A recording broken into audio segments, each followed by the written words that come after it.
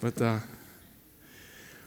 like to start the sermon today just by reading the passage that we're going to go through, because there's some interesting stuff that happens here in these 16 verses. We're in the book of Luke.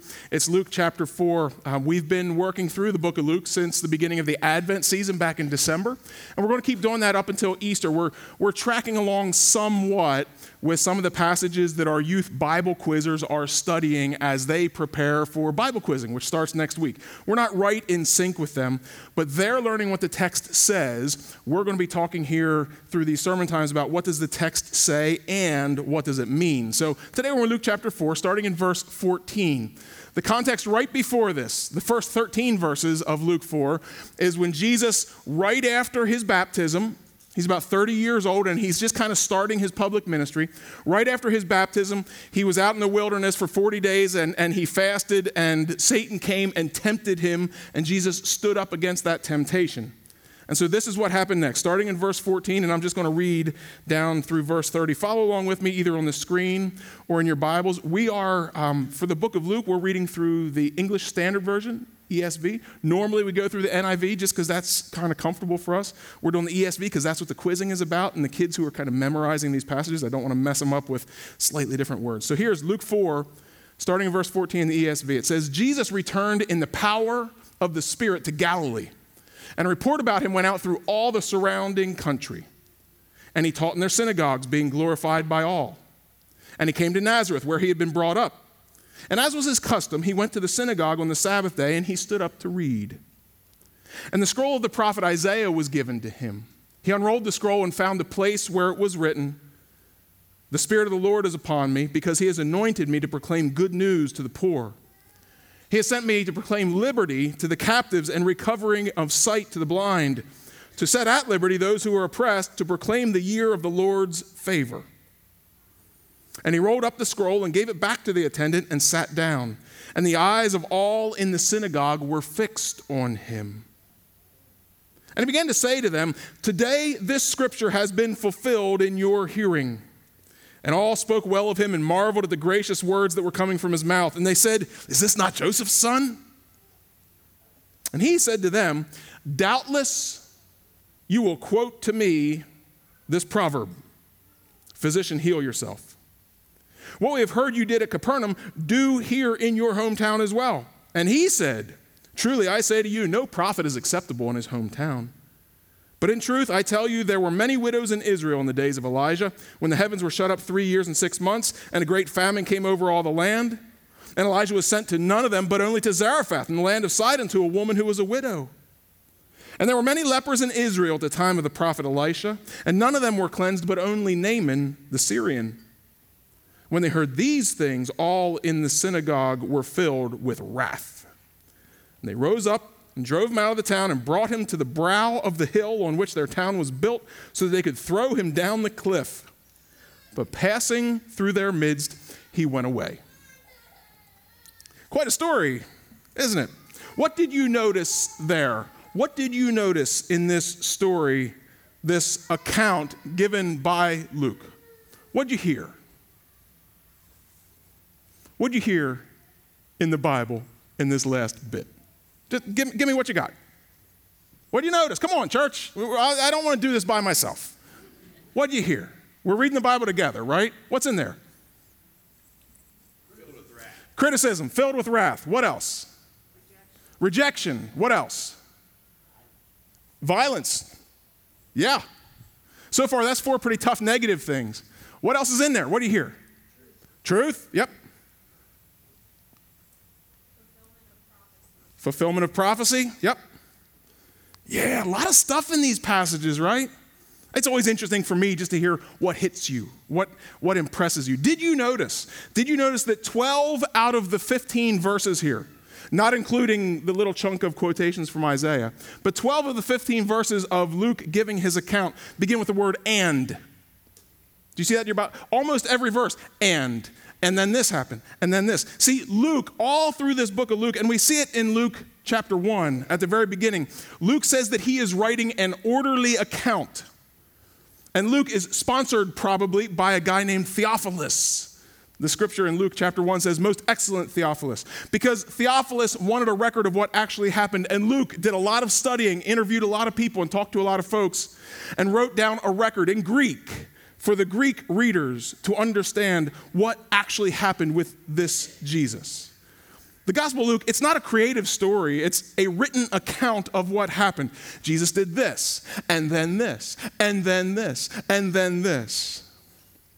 Now, we're not hitting every single verse in Luke over these next few months. We're skimming through and surveying a selection of the passages. Now, if you want to go out to our connection table, you can pick up one of these Bible in a Year outlines. Totally free. We're not charging anything for them.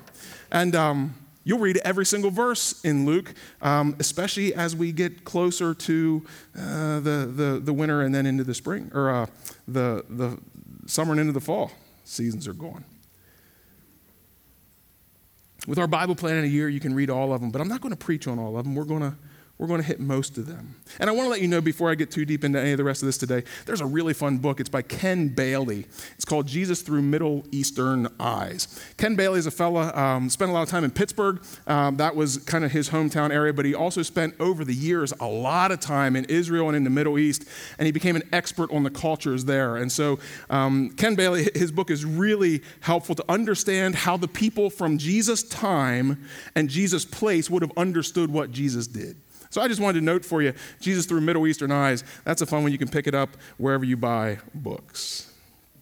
But I'm fascinated by what I think a couple of you picked up in this whole account from Luke about how the synagogue responded to Jesus. Here's a local man, grew up in the town, sits down to read with his people, announces the good news that he's the Messiah, reads scripture. People are amazed at this, and then they're offended by this, and then they tried to kill him. Now, spoiler alert, as we saw in Luke 4:29, it says these people, now again, this is his hometown, this is a synagogue. These are not just like some random rabble who were out in the streets that Jesus accidentally picked the wrong guys to preach to. This is the synagogue, right? These are the religious folk who should have been able to understand what Jesus was talking about. But it's one more reminder that religious folk are not always tied into the truth if all they're thinking about is religion instead of God. But that's been other sermons, and we're not going to go too far down that road today. But these people rose up, it says they drove him out of town and brought him to the brow of the hill on which their town was built so they could throw him off the cliff. That's what they did with blasphemers, with people who equated themselves to God. Throw them off the cliff, and if they don't die from falling, then throw stones on them until they die. That's stoning. That's what God told the Jews to do to people who were blasphemers, and this is what they were prepared to do to Jesus. But it's fascinating because did you hear how the story started? Jesus sat and he read and people wondered about it and they glorified in him and they were excited. Why the 180? What happened in these few moments that went from Jesus, hometown kid, look at him, he's quite a man, to Jesus, we want to throw him off the cliff, and if that doesn't kill him, we'll take care of him the rest of the way. What happened there? I mean, let's be honest. We've all heard of people getting frustrated with preachers, right? I've been yelled at in the lobby after sermons because people didn't like what I said. I've gotten mean emails because people didn't appreciate, but I don't know. I've never been afraid of getting thrown off the cliff or pushed out in front of a bus. Maybe I'm not pushing the right buttons. I don't know. We know churches that have fired pastors, but man, throwing the guest preacher off a cliff, that is some next level anger. That is some serious frustration. What's the deal here? Well, that's the story. Let's dig in. What does Luke tell us? It says Jesus returned from being tempted. This is verse 14 again of Luke chapter 4.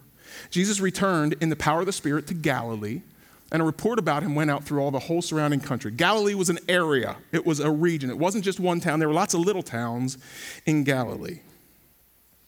And Jesus, it says, taught in their synagogues, being glorified by all. And that wasn't so unusual. If there was somebody who had some knowledge of the scripture and had a calling upon them and who people respected, they would walk into the synagogues. And Jesus, here at this moment, at the very beginning, he was being glorified and received by all. It's the kind of thing that happens when you have a young man who grows up in your church. And maybe he hits that late teens, early 20s and says, I really want to dig in and think about maybe pastoral work or missionary work.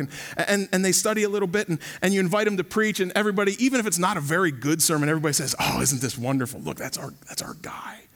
And then the neighboring church next door, they have him. And then somebody invites him to go to a youth retreat and they have him. And it's exciting because God's moving. You've experienced this, some of you. This is what's happening here with Jesus at the beginning. He taught in their synagogues, being glorified by all. Glorified means just praised and excited. Good, would you come over for lunch after the service is over? It says in verse 16, he came to Nazareth, where he had been brought up. And as was his custom, he went to the synagogue on the Sabbath day, and he stood up to read. And the scroll of the prophet Isaiah was given to him. Now, there would have been perhaps other scrolls, but this one was given to him. Did he set that up? Did he say ahead of time, hey, I want scroll number 3 from Isaiah? I don't know, but it was given to him.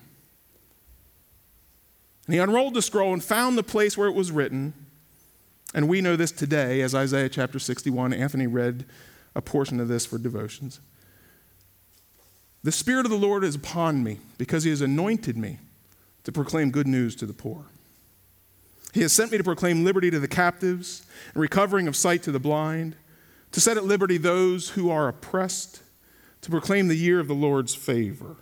Now again, most of this is from Isaiah 61, though Jesus didn't read it word for word.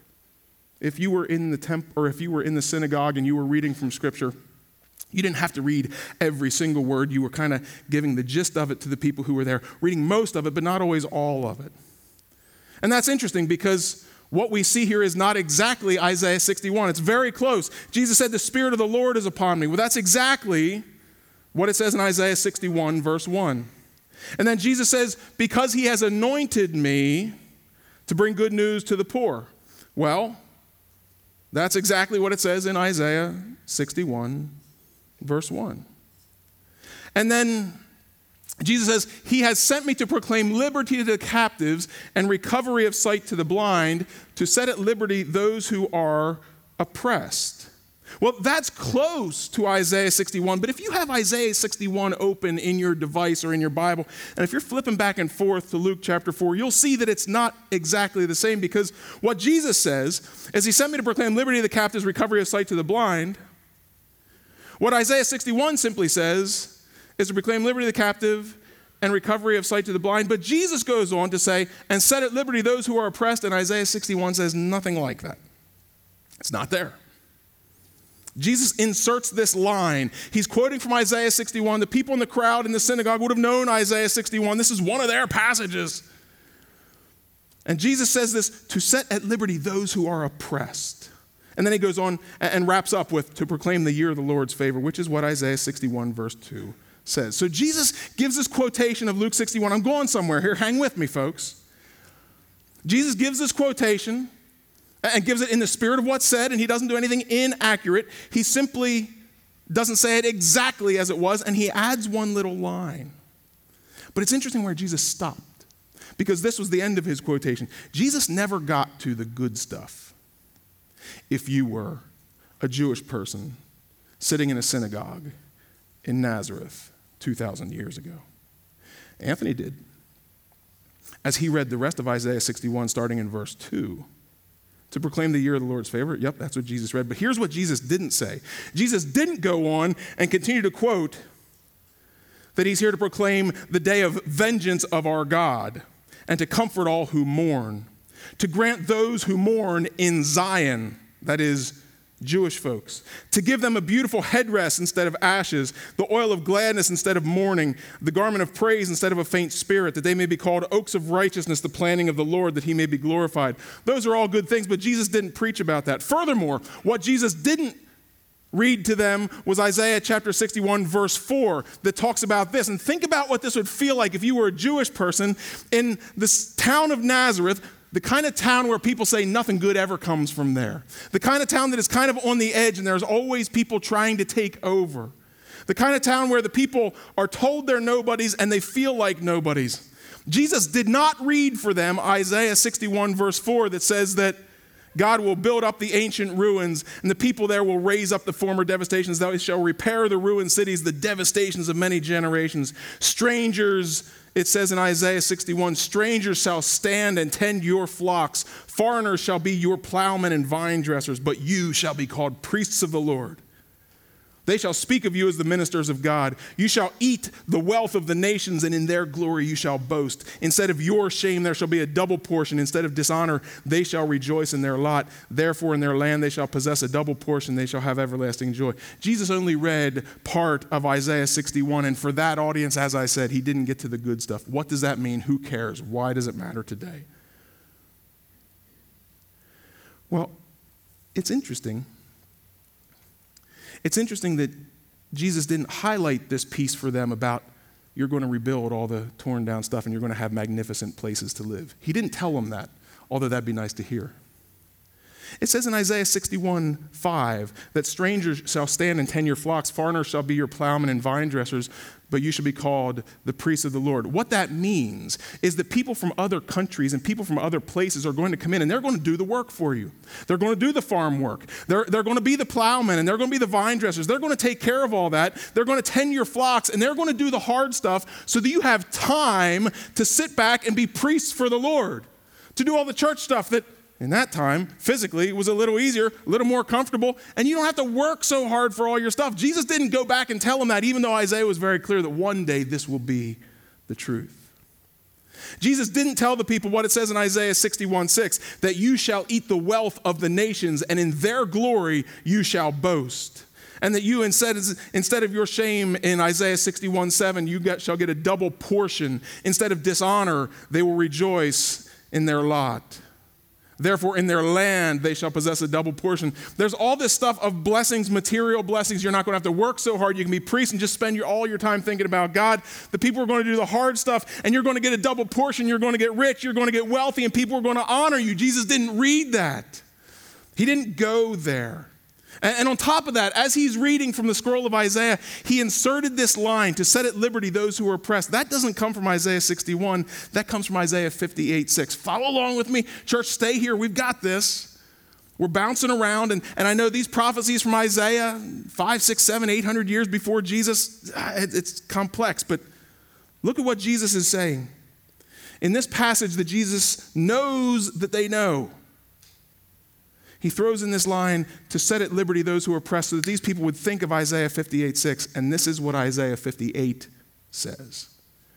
In that time, God was speaking through the prophet Isaiah to people who were putting on a show with their religion. And this is what it says in Isaiah 58:6 as God speaks to his people. He says, is not this the fast that I chose? In other words, you're fasting. You're saying it's for me. You're not eating food, and you're telling everybody that it's for God. God says the fast that I chose is to loose the bonds of wickedness, to undo the straps of the yoke, to let the oppressed go free.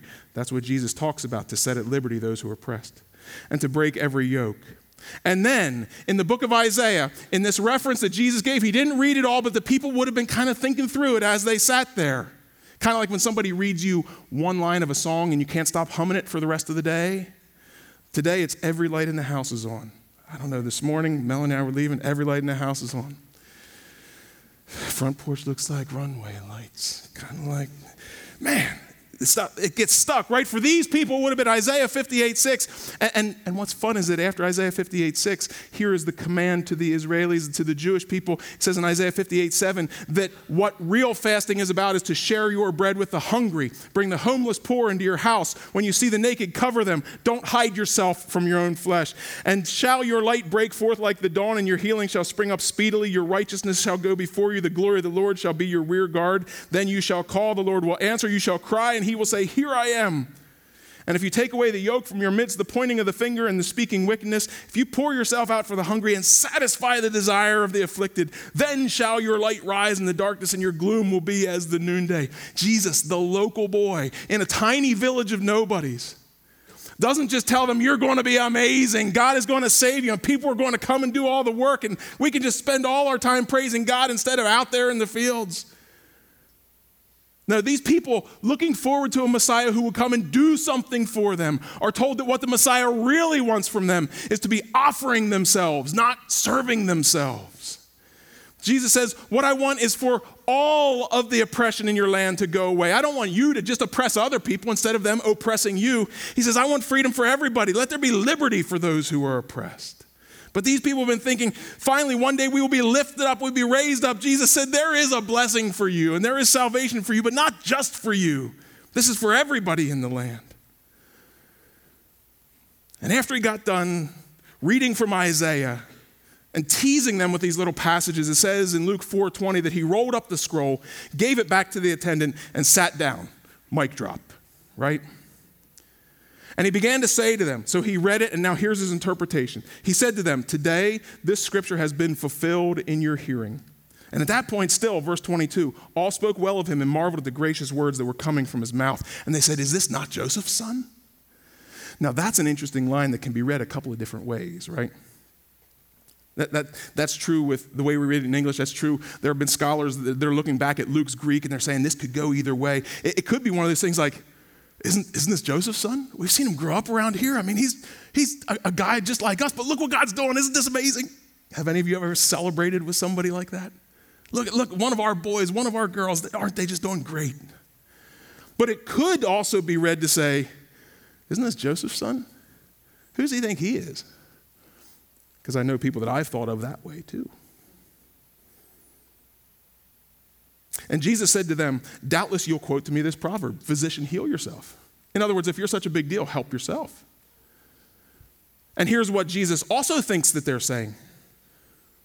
What we have heard you did at Capernaum, do here in your hometown as well. And he says, truly I say to you, no prophet is acceptable in his hometown. And these people who thought that maybe now this prophet, this savior, this possible Messiah who's rising up, who's one of their boys, maybe they're going to be something now because one of theirs is doing well. They'll be mentioned in the highlight reel. And Jesus says, no, this is one of the reasons why sometimes hometowns don't like their heroes. Because he says, I've got a message for everybody. And at this point, I wonder if the attitude's starting to turn. People are starting to squirm a little bit in their seats. Okay, he read Isaiah 61, it was good. What was that thing with Isaiah 50? I don't know, but isn't this our boy? We love him. We talk well about him. But then some, isn't this Joseph's son? Yeah, that's Joseph's son. Yeah, but isn't that just Joseph's son? And Jesus, instead of backing off, instead of letting everything settle down, instead of just maybe making a couple calls through the week and trying to patch things up next week, Jesus takes another step forward and lifts up the faith of two Gentiles as examples for these Jews, which is about as offensive as it gets if you're a Jewish person. To say, here's how you follow God, and then point to people who are widely ridiculed as not following God at all. It's kind of like me telling, I've used this example before, but it sticks in my head and I just love it. It's kind of like telling a farmer how to farm all of his fields, his hundreds of acres, because I got 6 chickens in my backyard. And you know what really works? Do you like it when you hear that stuff? This is what these Jews are hearing when they hear this. Jesus said to them in Luke 4:25, in truth, I tell you, there were many widows in Israel in the days of Elijah. Jesus is going back 800 years here to stories that they knew. There were many widows in Israel in the days of Elijah when the heavens were shut up 3 years and 6 months, and a great famine came over all the land, and Elijah was sent to none of them, but only to Zarephath in the land of Sidon, to a woman who was a widow. And there were many lepers in Israel in the time of the prophet Elisha, and none of them were cleansed, but only Naaman of Syria. The details, in case your Old Testament is fuzzy. In 1 Kings chapter 17, it talks about Elijah, a prophet from God, who denounced King Ahab. Ahab, bad guy. Worshipped Baal, a false god. 900 years before Jesus spoke, give or take a few decades. And Elijah, because Ahab was so bad, Elijah, through the power of God, pronounces that there will be a drought for some years. Jesus tells us it was 3.5 years. There'll be a drought. And what comes along with the drought? A famine comes along with the drought. And so that's when Elijah pronounces to Ahab that there's going to be a drought. And then because he knows that the king hates him, Elijah goes and hides in the wilderness. The ravens feed him. He drinks from the brook. Some of you remember that story from Sunday school. A famine set in, and after some time, Elijah fled the area to a town called Zarephath in Sidon. Sidon was in a territory of people who worshiped Baal, basically devil worshipers. Elijah, as he was trying to escape from Ahab and all the people who were starving but angry, Elijah found a widow there. She was not a God follower. She was in the land of those who worshiped Baal. But there was a widow, and it had gotten so bad that she was actually collecting sticks to make a fire to bake some bread, the last loaf of bread that she had for her and her dying son. Elijah, the prophet, comes to her and says, give me your bread. which is ridiculous. Okay, strong man, get out of here. Me and my boy, just leave us to die in peace. But she does it. She can see that there is something about this guy. And go back to 1 Kings, read the story. It's fantastic. But she gives him this bread. This woman who's not a follower of God to that point, believes in God's messenger, gives him the bread, and then she is given a jar of oil that never runs dry, and she's able to take care of her and her son until this whole famine thing passes. She is the example of faith given by Jesus to these Nazarene nobodies who are hoping that finally the rising tide will lift all the boats.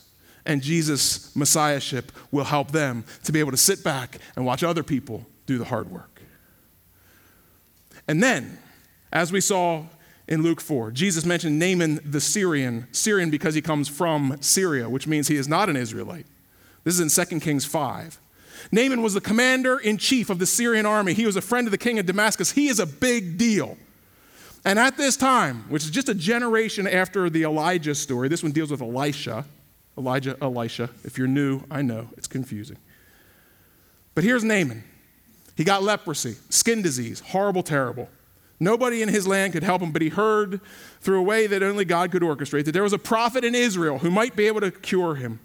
So he went and he searched out this guy, Elisha. Naaman, again, was a powerful man, a dignitary. He expected when he showed up, even if he was sick, that there would be a hospitality tent and there would be a whole feast and all kinds of stuff. But instead, Naaman was told by a servant to go dip himself in the Jordan River. Have any of you seen the Jordan River? Have any of you been to Israel and seen it there? I've heard people talk about how it's not as impressive as it kind of sounds. In fact, there are parts of the Jordan River that are very narrow and small. Am I right? I see a couple of you nodding. Does it look like a river? I've heard that it looks more like a creek. I mean, it's just, and so here's Naaman, and what we don't know, what you and I don't often realize, Naaman, who is familiar with Damascus. Damascus has some of the best water in the Middle East because they're at the edge of the mountains and the snow melts and comes down. And Damascus is one of these cities that's just known to have fantastic water, great rivers. It's one of those things. Naaman, the commander-in-chief, from there with a real river, comes here. A servant comes out. Instead of getting a feast, he's told, go dip yourself in the creek and you'll be healed. Naaman is offended. He's not going to jump in this muddy little river. But one of his servants says, look, if he told you to do something hard, you'd do that. It's worth a try. You've traveled all this way. You've still got leprosy. What did Naaman do? Naaman believed, and he dipped himself, and he was healed. And Jesus lifts up this guy from Syria and this widow from Zarephath. And he says to the people in his town, that's the kind of faith you need to have. Now, something turned there, because do we see what it says in Luke 4:28? Back to our main story now. As Luke is recording what Jesus said after these examples, it says, when they, that is the people in the synagogue, these Jewish folks, these hometowners that Jesus knew, who watched him grow up, they knew his family. When they heard these things, all in the synagogue were filled with, what's the word, church? Wrath. That's even more than anger. That's more than frustration. This is mad. How mad is it? Well, they rose up and drove him out of town, brought him to the brow of the hill. I can't even read it. It's ridiculous. They brought him to the brow of the hill on which their town was built so they could throw him down the cliff. That is angry. Why are they offended? Well, they think now that Jesus is blaspheming. That could be a part of it. Their religion has been offended. But can you think about all the personal offense that these people who are so hopeful, who are so waiting to finally be somebody's, and maybe they can see that Isaiah, which Jesus, this guy who, there's a report all through Galilee about him. We hear that he's powerful. We heard what happened at his baptism. God spoke, and maybe now something's finally going to happen that's going to be good for us. And Jesus says to him, have faith like a foreigner and serve the people who are hungry and clothe the people who are naked. And give your houses, which you were hoping would be rebuilt into mansions, give your houses to those who don't have any. This is what it looks like to serve God well. That, I think, is what makes these people mad, because Jesus was not what they expected. Jesus was not what they wanted, and he wasn't serving them the way they wanted him to serve them. They made a decision on what they wanted from Jesus, and when he told them what was true, they decided to stick with their expectations instead of his reality. And you and I are put to that same decision every day. Are we going to follow Jesus for who he is? Are we going to accept the gift? Now listen, Jesus brings real salvation, right? Jesus brings real healing. Jesus brings us real hope. But how many times is it what you want it to be? How many times does Jesus surprise you? And how many times have you been ticked off for a while because it's just not happening the way you think it should? That's these people, and this is us.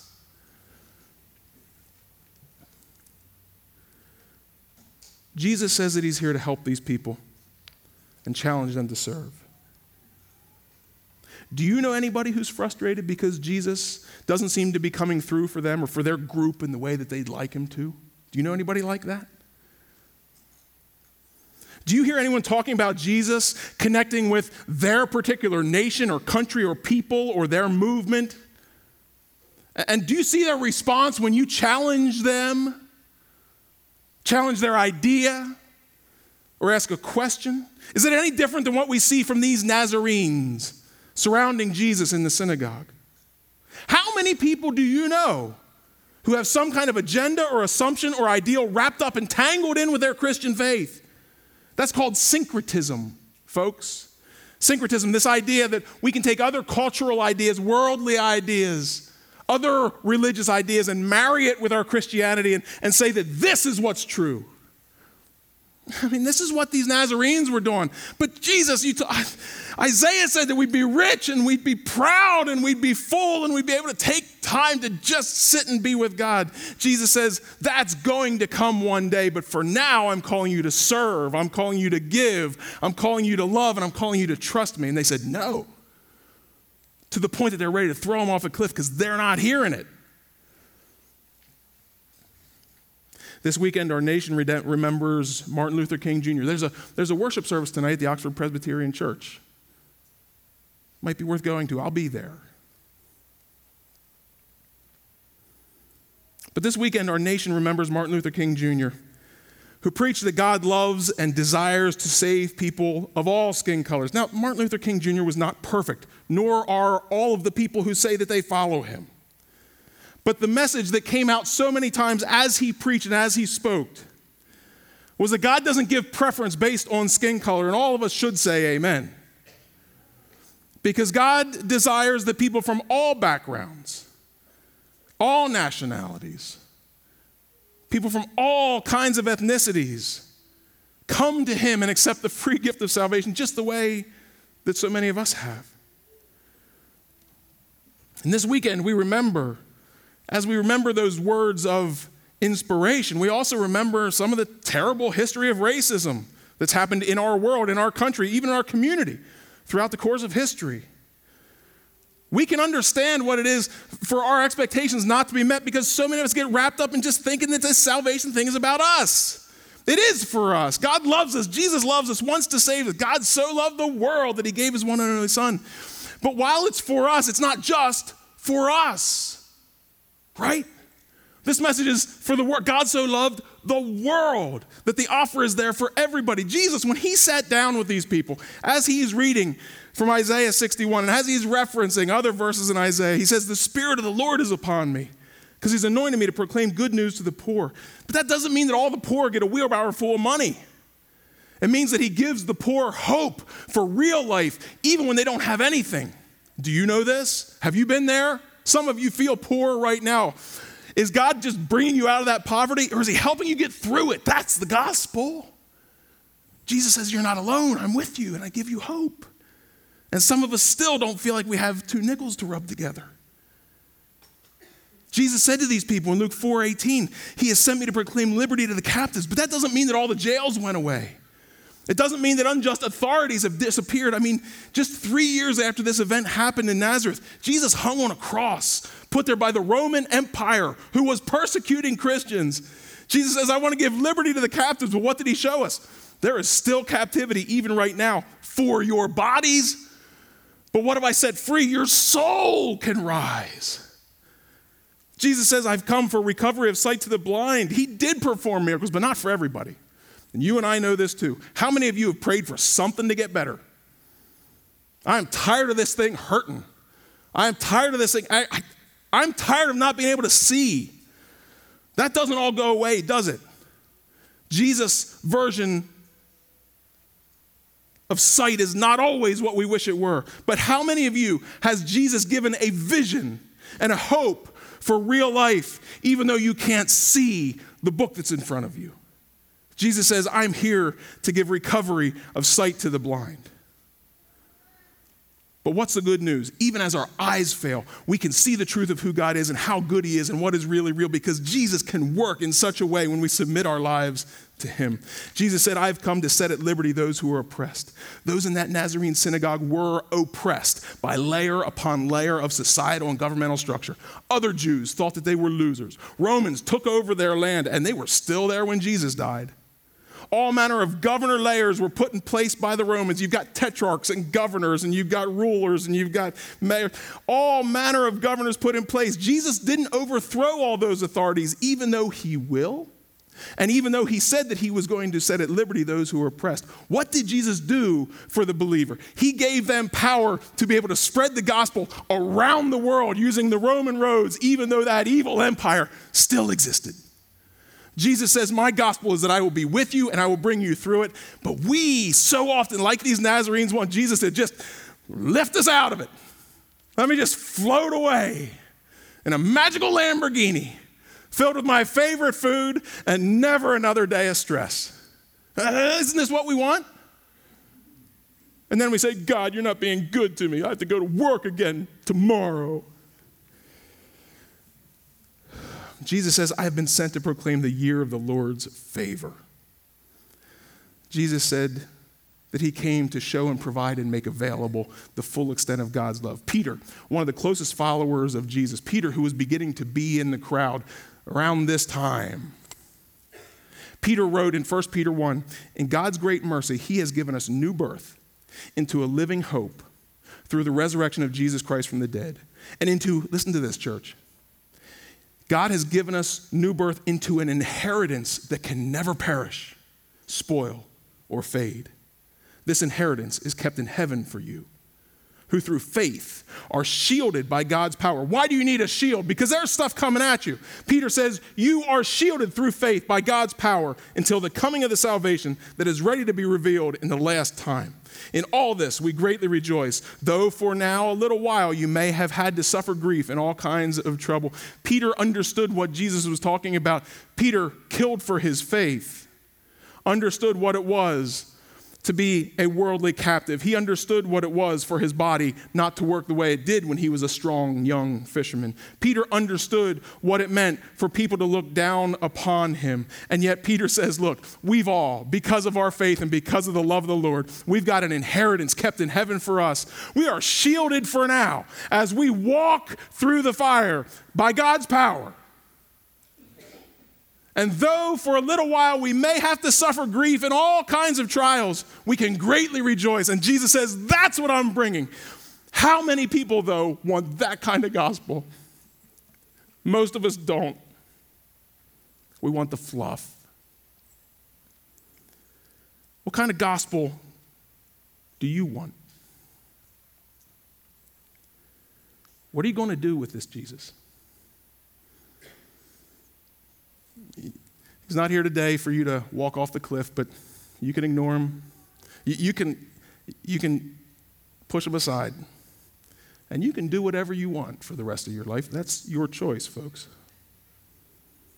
But let me tell you that what Jesus said is true. And this inheritance in heaven for us is real. And let me testify to you that even here in this life, where we have to suffer grief and all kinds of trials for a little while, even here, Jesus gives us life. And life to the full. Because full life isn't about being comfortable. It's not about being easy. It's not about having a great reputation and everybody saying that you're amazing. It's about resting in the truth that Jesus is who he said he was, that he loves us, that he's provided for us, and he will set at liberty those who are oppressed. Will you pray with me?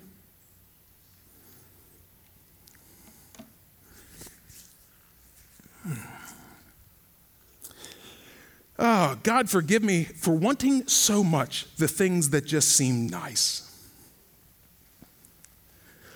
Oh, Lord, you have blessed us. Even those of us in this room who feel like we're poor, oh, Lord, you've blessed us.